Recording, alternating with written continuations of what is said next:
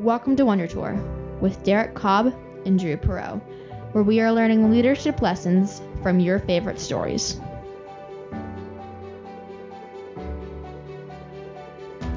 Hi, I'm Brian Nutwell. And I'm Drew Perot. And we are on a journey to become better leaders by touring fantastic worlds and inspiring lore by going on a Wonder Tour. We connect leadership concepts to story context because it sticks to our brains better. You can find out more at wondertourpodcast.com. We're back this week with part 1 of Disney Pixar's Inside Out in our Limit Break series. Up to this point, we've come up with a prototype limit break recipe that we're using to try to understand how do we break limits in the real world around us and inside of ourselves. That limit break recipe has 4 steps. First step is dissatisfaction and attachment to a mission. Step 2 is the realization of a suitable path forward and alignment to that path through actions. Step 3 is the pang of a cost and the breakthrough moment. And step 4 is the flow is released. So as we go into the world of Inside Out, we're going to go through Riley's story. It's really a classic coming of age story where we have a child who goes from their old world or their small world environment. For her, it's Minnesota, where she grew up and knows everybody and everything about the world in her eyes, to this new world of San Francisco, where everything is different and Riley's not as good as everybody else at all the things that she encounters, or at least it doesn't seem that way. So Riley, in her coming of age story, comes up against her first limit break that she has to go through. Initially, Riley tries to initiate a limit break when she's very dissatisfied with the new state that she's in by running away. What she realizes when she tries to run away back to Minnesota to go back to her good memories is that she can't go back to the old Riley, that just isn't going to work. So what happens is Riley has to find a new way forward, and this is the real limit break that we're going to talk about in today's episode, where Riley is dissatisfied with this lack of joy in her life that she attributes to her move to San Francisco. She has a realization that she can't be joyful all of the time, and that she needs to allow her emotions to process and be balanced. And she has the limit break when she lets sadness take over the controls and allows her core memories to become more complex fusions of her emotions. Welcome to Wonder Tour. This is Brian. I'm here with Drew. I'm excited to talk about this one. I know this is one of Drew's favorite movies, and he's seen it any number of times. My first encounter with it was last night, so it's pretty fresh for me. And I really enjoyed it. It's kind of fun. Our specialty here is taking fantastic and spectacular movies and teasing the metaphors out of them. It's a little different experience this time around when everything that's on the screen is literally a visual metaphor. So they've done a lot of the work for us. It's done a really good job of taking concepts and expressing them in the way that a 5-year-old could understand. Like the emotions are explicit characters, but the story that happens in the big world of Riley on the screen is really well delineated through the interplay between the emotions, who somehow also manage to be sort of compelling characters themselves. I really appreciated that part of it. I think we get like the truest coming of age story here, where in Princess Mononoke, we got a sort of coming of age story that may not resonate as well with a Western audience because it's more veiled. This is like the more classic kid growing up, kid encounters problem for the first time that has complexity that their models can't handle and has to deal with that. So I just love how you get the nuts and bolts of it all stripped out into these models that we see inside of Riley's head, whether it's the islands or the abstract thought land or the imagination land or the dream theater that they've got going on there. It's not to say that all of these are like perfect analogies for how this works. But before this, I didn't have a lot of these, even these like cartoony models in my own head for, how does abstract thought work inside of Drew? And I definitely have that one nugget from a TV commercial jingle that I heard in 1978 that still pops up at random times. I know that one was so good. Yes. Triple Mink Gum. Yep. The other thing that I really liked about this movie, though, is that if we're talking in our series on limit breaks, I think we have seen and we're going to see a lot of examples of limits or challenges that the character willingly undertakes. Maybe they don't know about them at the beginning of the movie, but destroying the Death Star or throwing the ring into the fires of Mount Doom or winning the world championship or the Olympic gold medal are goals the character sort of aspires to or the character embraces. But one of the really common limit break stories in the real world, one of the really common challenges that we have is the externally imposed change. And so what we see in this movie is that Riley's this 11-year-old girl who's got this happy, idyllic, sheltered, only child life in Minnesota. And she is forcibly moved with her family for her dad's new job to this new environment in San Francisco, which is a very different environment, literally a new state. So, and she has to grapple with how to thrive in this new state. And I think that's a common, it's not only, a good framing device and a metaphor, but it's also a common experience for us in the workplace as individuals and as leaders, is that the set of rules, the set of parameters, the environment that governed our success in the past are constantly changing. And things that we took for granted are being taken away from us. And habits that we had that allowed us to thrive don't let us thrive anymore. Sometimes those are things you sign up for, and sometimes those are things just happen to you. You may get assigned to a role that you didn't necessarily aspire to, or your industry may change in a way that some core things about the way the customers are behaving or the way the regulations are set is that you can't just follow the same patterns. Your company can't thrive by doing the same things it always did, or you personally can't. And so I think this will be really fun to explore Riley as an example of going through an involuntary change of state and figuring out how to thrive in that new environment. Let's get started with our episode here. We're going to focus in this first episode, I think, on the internal experience of that change. And then as we digest that a little bit and line up these emotional experiences with our limit break model and hopefully mature our limit break model in the process, then in episode 2, we're going to circle back from the leadership viewpoint and think about how do you use these tools with your own team, with your own workplace, with your own environment. Well, let's start off in our own heads because really that's where this entire movie takes place. So what strikes you about this, Drew? What did you love about this movie and how does that line up with our recent conversations?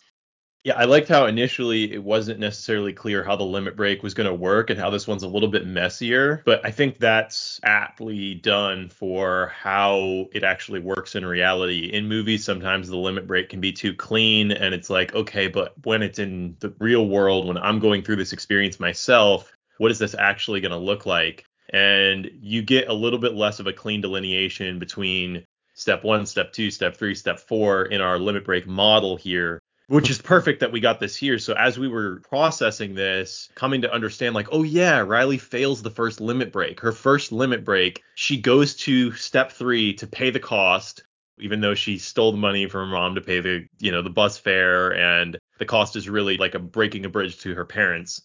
When she goes through that moment, she goes to initiate the limit break and it's like the car doesn't start. It's not going to achieve the results that she thought it was going to achieve. And so she has to go back to step 1 and step 2 really and reevaluate the mission, reevaluate, okay, was it the right realization? Does my realization lead to alignment? And then she can go back and pay the cost. And the cost was the opposite of what she thought the cost was. I'll just sum it up by saying that's what I loved, is that the cost was the opposite. She thought the cost she had to pay was distancing herself from her parents and lying to them and running away. What she came to realize was the real cost she had to pay was coming clean with her parents and just coming clean with herself about her emotions so that she could move forward.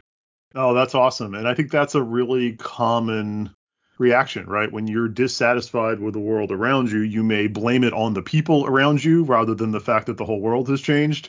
Your emotions may just cause you to draw away from those that are actually supporting you. Let's talk about that dissatisfaction because I wanted to crystallize that a little bit. We talked over the week since the Andor episode about what does dissatisfaction mean?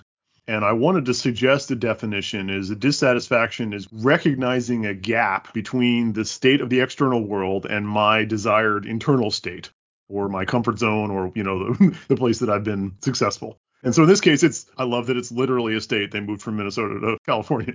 But that gap is what causes the dissatisfaction, and that's externally imposed. She doesn't like the new city. She doesn't like the new house. She doesn't like the new hockey team. She doesn't like the fact that her dad is really busy all the time. Like there's a bunch of things that had changed. She's had a very sheltered existence. She's had a sort of a joy-dominated childhood, which is what we all aspire to as parents. But as a result, she's kind of, having these other emotions be dominant is new for her. She's having this experience of the fear and the anger and the disgust, these transient emotions are taking over and kind of running the show on a more regular basis. And the sadness is popping up. I love the sadness character. She's fabulous and very personally recognizable. she's like popping up for no apparent reason. And suddenly she's more powerful than she's ever been before. And nobody understands why. Like, I think I love that as a metaphor, like that you can recognize the dissatisfaction. You can recognize the need to change when suddenly sadness has gained powers that she didn't have before. Yeah, so let's talk about that dissatisfaction and maybe start to break down a little bit of what can cause dissatisfaction, because we see the external markers of dissatisfaction here, where the new city looks drab to her. There's broccoli on the pizza in her dreams, right? So she's not happy about just the small change points from her previous life. The apartment is not as good as the house. The hockey team is not to her liking, or she's not able to fit in. Her dad's work is too much, and he's not able to spend as much time with her. And so the internal representation of that dissatisfaction is portrayed really well by Joy, because Joy is trying to keep everybody in line, trying to lead the team and get everybody to play their part, or what she thinks is their part. But every time Joy tries to pull something off, it keeps getting foiled. So she's trying to just kind of maintain the status quo when the status quo clearly is not going to get it done. And so it's causing some pain for Riley. And the first time that we see that pain, Brian, is when she breaks down in the classroom. Yes.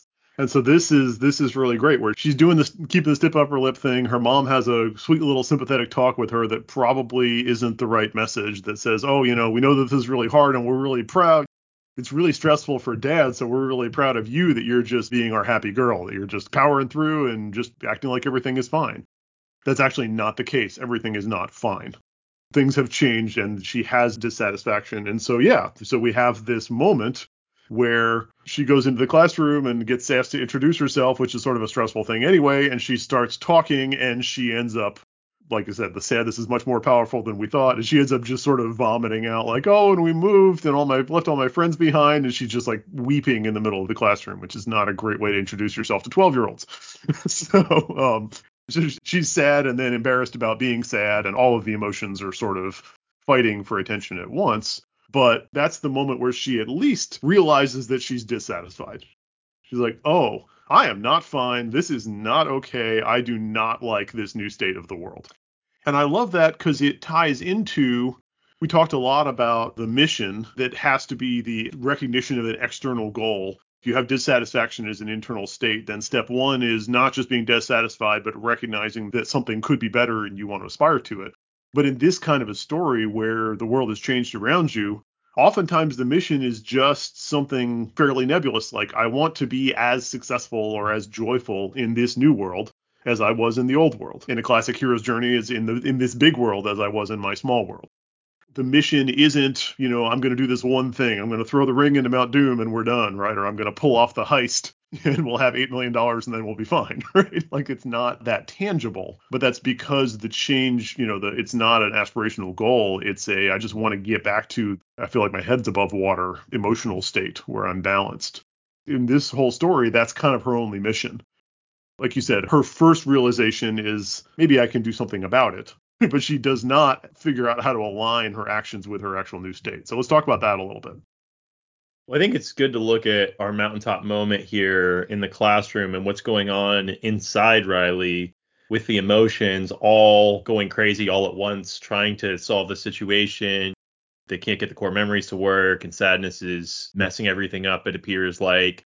And you can contrast that with the climax of the movie when they make it back to headquarters, and spoilers, this will be in part 2 here, but they make it back and they give Sadness the keys to the control center. What happens the first time is like haywire, nobody knows what's going on, and the dissatisfaction is palpable, but there is no solution in place. There's nothing going on there. And then the actual paying of the cost part of the limit break is at the end of the movie when Sadness is able to take over the controls there. So contrasting how the characters are working together in our moment here versus in the climax of the movie shows us the realization that is going to happen here and the cost that has to be paid and how Riley is going to develop as a person. So for me, looking at this, I see that there's going to be moments for us where you're crying in front of the classroom, even as adults. There's unexpected moments where you realize like, oh crap, I'm crying in front of the classroom. It might be different emotions, right? It might be that fear and anger are driving you or something, and you accidentally yell at one of your kids, or you accidentally freak out at work or something like that. And you're like, that is not who I thought that I was. I just want to say it's not just a coming of age thing where this happens to us. Our emotions are hard to control things inside of us that are a part of us. And I want to try to break that apart now, Brian. So as we look at this step one, dissatisfaction, where we're going to spend most of our time in part one here, what is the emotional tie to dissatisfaction? Because I know that neither of us is a psychologist, but our emotions seem to drive our dissatisfaction. And it's not that our emotions evolve out of thin air, but our emotions fuel our dissatisfaction, maybe is a better way to say it. Because if you just have like a logical dissatisfaction with something, I mean, I don't think I personally would do much about it. That's a good question. I would almost propose that it's the other way around. That the energy of the dissatisfaction, the gap between where you want to be and where you are, that tension is what fuels the emotions, especially the reactionary or negative ones. So in this case, like what they've shown us explicitly on the screen, right, is that Riley's got a lot of her self-image in these core memory islands. This is who I am, and this is what I remember about my life that tells me how to behave. And I can deploy the goofy behavior one, or the hockey playing one, or the friendship one. Those are core to how she views herself. But in this new environment, those things don't work the way that she thought they were going to. And so what happens is that her emotions sort of are reactive to that tension. They're spinning up and they're bouncing over the place. They're in control more strongly, especially the more negative emotions are in control more strongly because she's got this tension and she hasn't figured out the flow state yet. Her internal state, represented by these core memory islands and represented by her habits and patterns of thought, isn't aligned with the new world. It doesn't work. The hockey playing one inexplicably fails, even though she's good at it, just because her emotions are all kind of jerked up and she's not performing at her peak. And the friendship one doesn't work because she doesn't have friends that have that built up background. And the goofy thing doesn't work because it doesn't really match. It's not the right thing to do when you're confused and sad. So I think that you're right. There's this intrinsic relationship between how big the gap is, how dissatisfied you are, and how much power the emotions have. Yeah, that I like how you explain that here, and that might already be one of my main takeaways from this. It's just trying to understand how the emotions play a role because that's going to be critical as we look at how to help other people to have limit breaks. So what you're saying is that the dissatisfaction is probably going to be driven by pain and suffering. It almost always is. It could be your pain and suffering. It could be somebody else's pain and suffering, but that's how humans work. We're generally not going to be dissatisfied by the color red versus the color blue enough to do something about it. To be something that's actually causing us some sort of a negative impact, and the negative impact mechanism for humans is pain. So with that creates the emotional response, and the emotional response, and this is going to be helpful for us as we look at the failed limit break and the successful limit break for Riley, because the failed limit break, the emotional response drives her to a mission that is trying to get back to the old world. Her mission is like, okay, we need to get back to the old Riley, and that will fix us. And that's not the approach that's actually going to work because she's just kind of letting the emotions each have control of the control board one at a time. And it's causing her to come up with, like anger's controlling it. And he's like, we got to go back. We got to go back. Like I said, I think the high level mission of I want to be successful again, right? Like I want to get to a state where I'm successful. That doesn't really change. But the individual action of like, oh, I'm going to try to rewind the clock. I'm just going to go back, right? So you talked about pain and suffering as a driver. I agree with that. But the suffering we can have in our heads over even small things. Like I don't know, you've been a video gamer in the past too, right? Have you ever thrown a controller across the room in frustration at a video game? Right. Like there's no actual pain there. Right. I Oh, can't beat yeah, this. yeah. I can't beat this level is not an existential threat, but it can still drive very real frustration, right? You've set yourself a goal, you've set yourself a mission, and you can't get there, and you haven't figured out how to align with it, right? You can get really, really angry. But that's a transient thing. It's a small scale frustration. Like not being able to beat a level and is a pretty small thing. So just think about like if you can have that level of anger arise in a video game, how much more energy is there to fuel your emotions? How much more energy is there to fuel dissatisfaction in a real life state change when your job is at threat or when somebody is ill or when you are unable to achieve something in the world that you really want to achieve? especially when you have, it feels like no control over the situation, like Riley Right. does here. That Right. can result in even more flaring emotions because you don't have an outlet for those emotions. And so that's kind of what Riley does, like any normal human. Even when, you lose a person in your life, it's like you can't get that person back. Somebody Yeah. dies, you literally can't get that person back. There is nothing you're going to be able to do. You have to move forward, but you can initially have a failed limit break pretty easily where you just go and do unhealthy things because you're like, okay, well, my mission is to get back to being healthy, but I'm just coping at this point. The best I could do Right. is cope. The realization can happen in stages, right? You can realize that, oh, wow, I'm really upset about this. Like, this is a terrible thing in my life that's happened. I've had to move to San Francisco and I hate it. Or I've lost, on the heavy level, right? Yeah, I've lost somebody that I love. That's the internal state. But the realization that is coupled with an external alignment, that is coupled with this is what I can do with the external world that actually exists, that can take a couple of tries, right? And so Riley's first effort at alignment is, okay, well, I'm gonna try to align my world by physically moving myself back to Minnesota. Like, I'm gonna steal a credit card and buy a bus ticket and get on a bus and leave San Francisco. She's trying for alignment, right? She's trying to align her external world, but it doesn't recognize the fact that she's 11 years old. So I think that the realization that you finally need to make to move forward, to be ready to pay the cost, is a realization that fully aligns with the external world, right? And in Riley's case, she is 11 years old and still very much needs her parents, and she still has family that very much loves her and will take care of her. And there are things in San Francisco that she could be successful with. And so she needs to go embrace that. And in order to do that, she needs to just acknowledge the fact that she's really sad.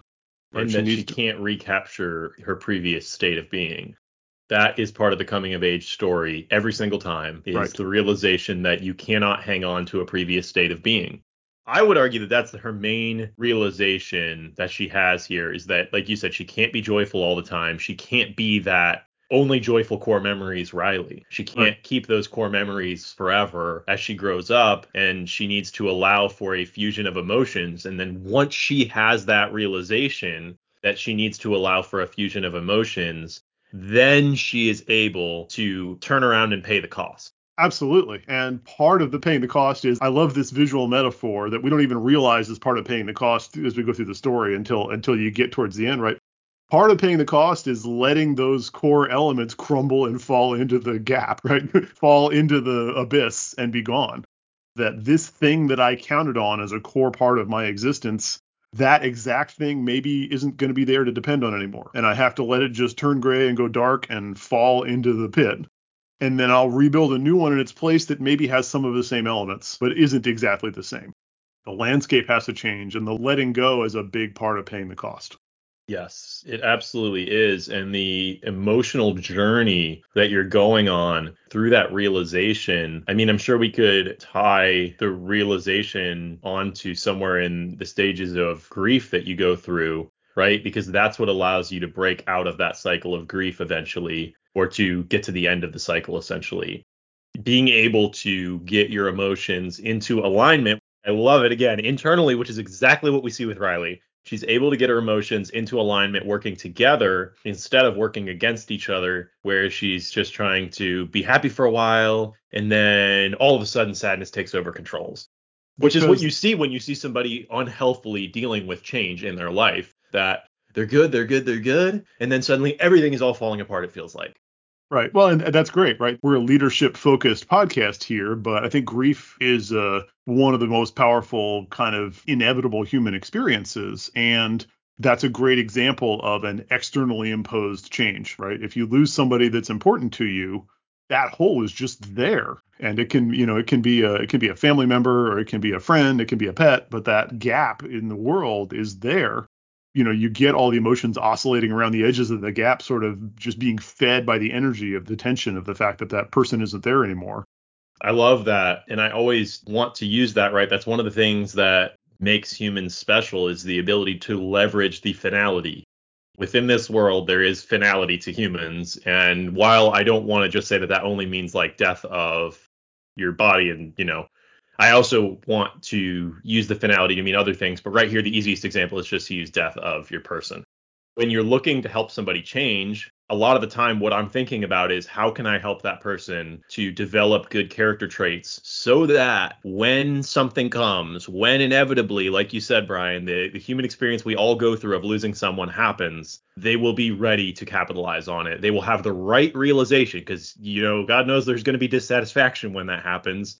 Right. It's just a matter of, are they going to have the right realization and go on the right mission, or are they going to have a failed limit break? Leveraging that, I just want to bring in a quote that I heard from my dad the other day that might be familiar to some of you all, and I'm going to butcher this, but people won't change until the pain of staying the same is greater than the pain of changing. Or we could say that it's greater than the energy input to change.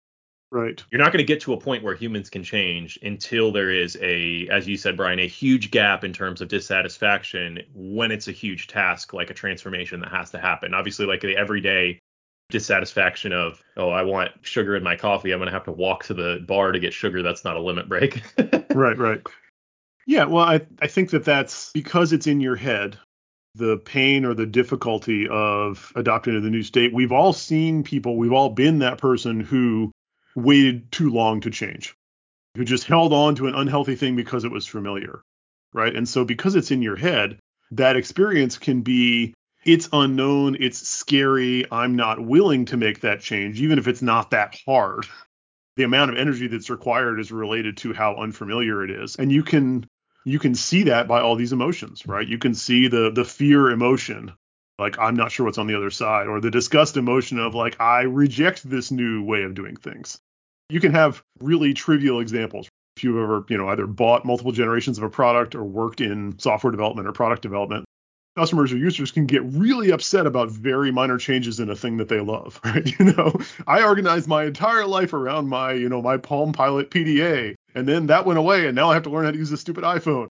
It's probably better, but I just liked my thing, right? I just liked the way that this screen was laid out. Whatever stupid thing, right? That sense that there is energy in the dissatisfaction, but you also have to have the mission. You have to have recognized that you want to be in the better state is what allows the limit break. Tying it back to our recipe here, right? I really like that quote, is that the effort to change has to overcome the effort of staying the same. But you don't even know what that effort is. You're not willing to spend it unless you can see something on the other side. It might just be, I just want to get back to being as joyful as often as I was before. I want to be as successful as I was before. But first you have to grapple with the reality that you can't go backwards. That's not one of our options. There are so many things that change out from under us, and the company you work for now might have gotten bought out by a bigger company, and you've got new rules and you've got new environment that you have to deal with, or the boss that you loved got promoted or went for another job, and either you're the boss now and you have to try to do things at that level, or you're working for somebody that has a completely different set of priorities. Those are all very real experiences, and even if you're not 11, you will have all of these very real emotions sort of vying for control and out of balance until you can get that realization and alignment, until you're willing to pay the cost to really settle into the new world. So as we try to wrap this up, Brian, we've talked a lot conceptually, as we tend to do here. But how do we try to make this applicable for ourselves so that when we are feeling that dissatisfaction, when that dissatisfaction is displayed in our emotions, we kind of recognize now that we're going to need a limit break of sorts. So then how do we progress that forward? Are we looking for the realization? Because that's the tough thing about realizations, is that it seems like when you go out looking for realizations, there's none to be found. Right. Well, I love the way this formula the recipe kind of emerged as we were talking about it, is that the realization happens after the dissatisfaction. You can be dissatisfied. You can have a state change in the world that happened quickly or gradually, and you can be very frustrated without necessarily realizing exactly what's going on. The takeaway for me is to pay attention to the strength of the emotions. If you're having wild swings between joy and sadness, if you're noticing that your fear or your anger are dominating, that's a pretty good clue that there's a lot of energy, there's a lot of tension in dissatisfaction somewhere, and you should probably look for it. What's the thing that you're assuming inside that is no longer true in the world outside? And if it's a loss in the family, it'll be pretty clear. Like, you won't be surprised about that. But it could be another change that you just haven't really recognized is so different. Somebody else is behaving differently, or something about your job or your skills. Or maybe your brain's just ready for the next level, and you're suddenly realizing, like playing a musical instrument, you have this experience all the time. You know, you're doing your thing and you're doing your thing and you're practicing and you're playing, and suddenly like, oh, God, I'm terrible. Like, I stink. Why can't I do this thing that I hear in my head now? Like, your brain will get out ahead and you'll have this dissatisfaction, and you have to be willing to work on closing that gap. So for me, the takeaway is recognizing that the strength of the emotions is a clue to dissatisfaction, and use that as an opportunity to really look around for what's the change that I haven't grappled with. What's the thing that I'm refusing to acknowledge in my world that I need to incorporate into my new behaviors? Wow, that's awesome. I love how you pull that together there. And then to add on to that, for me, I would just say looking for that clue to your dissatisfaction from an emotional perspective, just to recognize that even an emotionally mature person is going to be more mature in their ability to exhibit certain emotions versus others, right? Some of us still might be using fear as a crutch or anger as a crutch or something like that, as opposed to, as we kind of see at the end in this ideal state where the core memories, which we have to assume the core memories, at least some of them, have to do with limit breaks that happen in your life. That's what makes them so important to you, because that limit break was a transformation in you as a person. We've defined that a limit break has to transform you as a person. Your biggest limit breaks would become a founding part of who you are. So if that's the case, then ideally, I think we'd have joy infused in almost all of our memories to some extent, at least at the end of them. But kind of recognizing, what emotion is missing in this situation. Not to say that every limit break requires every emotion in exact balance, but to just think, hey, if I can't get a limit break here, am I really experiencing joy in my work anymore? Am I really experiencing disgust at the current state of things? Because if I'm not, then it's possible those emotions are not balancing properly. And I know that's not a formula that's just going to magically help us move forward. But like you said, Brian, paying attention to those differentiation in how your emotions are being displayed can really help to understand why we are or are not able to reach step 2 or 3 in our limit break. Yeah. And so talking about the backside of it then, the paying the cost piece, the other big takeaway for me is that once you've realized that in this kind of, external change style limit break, what this movie is showing us, right, is that the emotions, they need to work together. They balance each other. They are two sides of the same coin, especially joy and sadness. I lost a really good friend when I was like 25 or 26, who was a musician and a technical colleague. And part of my sadness is that I really enjoyed playing music with him. I really enjoyed talking to him, right? And so I've lost that piece of my life that I had really valued. So those emotions are inextricably intertwined. Like when I remember this person, I remember the joy, and I remember, then I'm sad about it. But also the paying the cost is the letting go, right? If every time I play with another bass player for the rest of my life, I'm like, well, you're not as good as Bruce. That's not letting me acknowledge it and move on to, break past that limit into living in my new reality. And so I think that piece of paying the cost is often letting go of your attachment to some piece of the past, whether it's your own behaviors or something that you counted on in the world to be true that is no longer true. That's often one of the costs you have to pay. And that's the thing that we see explicitly on screen in this movie. Riley's paying the cost is experiencing her emotions fully, letting sadness just be in charge for a while. The sadness crystallizes for her what she misses and what's different in her new world that she just can't get back. But then doing that and letting that turn into memories allows her to then okay, now I can let go of those and I can start figuring out how to make new memories in the new world with the new actual state that I'm in. San Francisco can start to flow. Oh, wow. That was fun. That was a bit of an emotional roller coaster, not to be too corny about it. I think we got to some real good points there. I'm excited about these key takeaways from an internal standpoint, what it's like to experience change and what it's like to grapple with loss and letting go as part of change, and what it's like to validate your emotions as good indicators of an experience that you've had. And so I think what we want to do in part 2 and come back for next week's episode is we'll talk about if you're the magnanimous leader and you have this wisdom, you have this recognition of the limit break process, and you have this recognition of the internal emotional states that come along with it. How do you leverage that with your team? How do you leverage that in a professional environment? How do you leverage that to help those around you through their own challenges? just want to say thanks to everyone for joining us once again. As always, we really appreciate the audience for these conversations, and I get a lot out of them every time. So thanks again to Drew. Everyone have a great week. We'll hope to talk to you again next week. And in the meantime, just remember, as always, character is destiny.